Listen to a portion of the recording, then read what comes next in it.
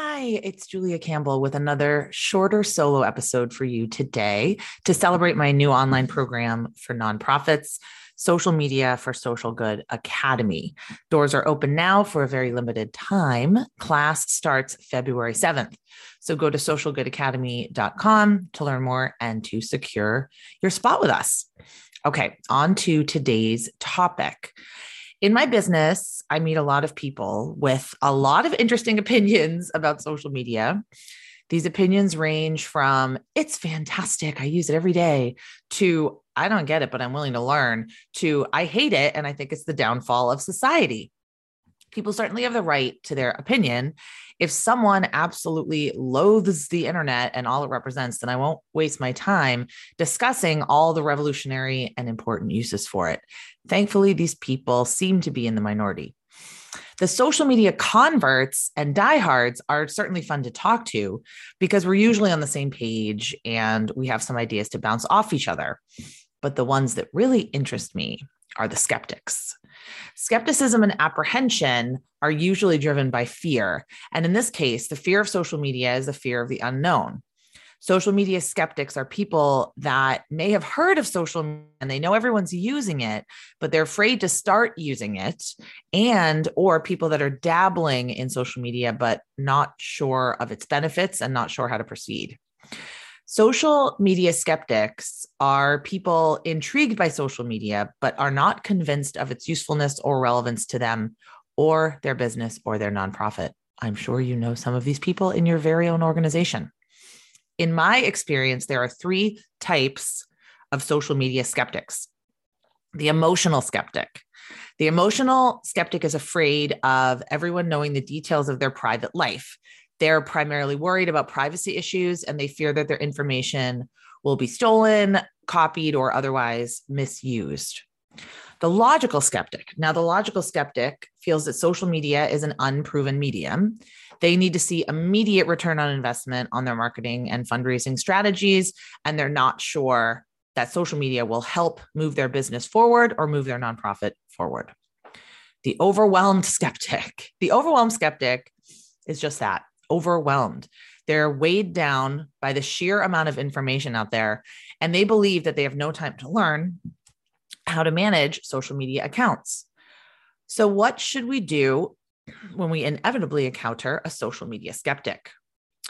First, determine which type they fit into and inquire about their concerns with empathy. People like to be listened to and responded to in a genuine, caring way. Trying something new is scary, and people don't like to be rushed. Then show them the statistics. Nonprofit Tech for Good has a list of the must-read digital marketing and fundraising reports for nonprofits worldwide. Pew Research Center conducts regular studies and publishes research reports on how Americans use social media. As I've said before, love it or hate it, we can't deny that social media represents a complete revolution in human communication, on par with the Industrial Revolution in terms of influence and disruption. Then show the skeptic how it might be useful.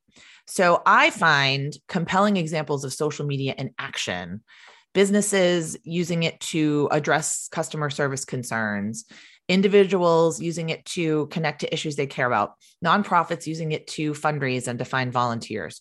Keep a Google Drive folder or Dropbox folder of examples and screenshots that you can share. And then explain it in layman's terms. When I first meet with someone, I don't immediately throw around words like retweets, hashtag, KPI, analytics, and I feel out the situation and the individual's comfort level and skill and go from there. We can't assume everyone's on the same page with social media language and terms and jargon. Go slowly. So despite my passion for new technologies and the possibilities inherent in social media, I start gradually when I meet a skeptic. I certainly don't patronize or belittle them if they don't understand it right away. I mean, who does? I don't force my opinions on anyone. What would that benefit? Remember the old tale of the rabbit and the tortoise. Slowly and surely wins the race. Now, addressing skeptics, getting buy-in, creating internal and external social media policies, all of that is covered in my online program. And I want to invite you to check it out. Social Media for Social Good Academy. Doors are open right now. It's socialgoodacademy.com. And it's the only time this year that I will run this program live.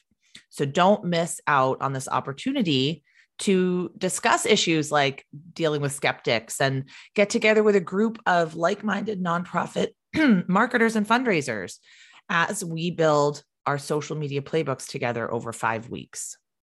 As always, please email me, DM me with any questions, and I will see you next time.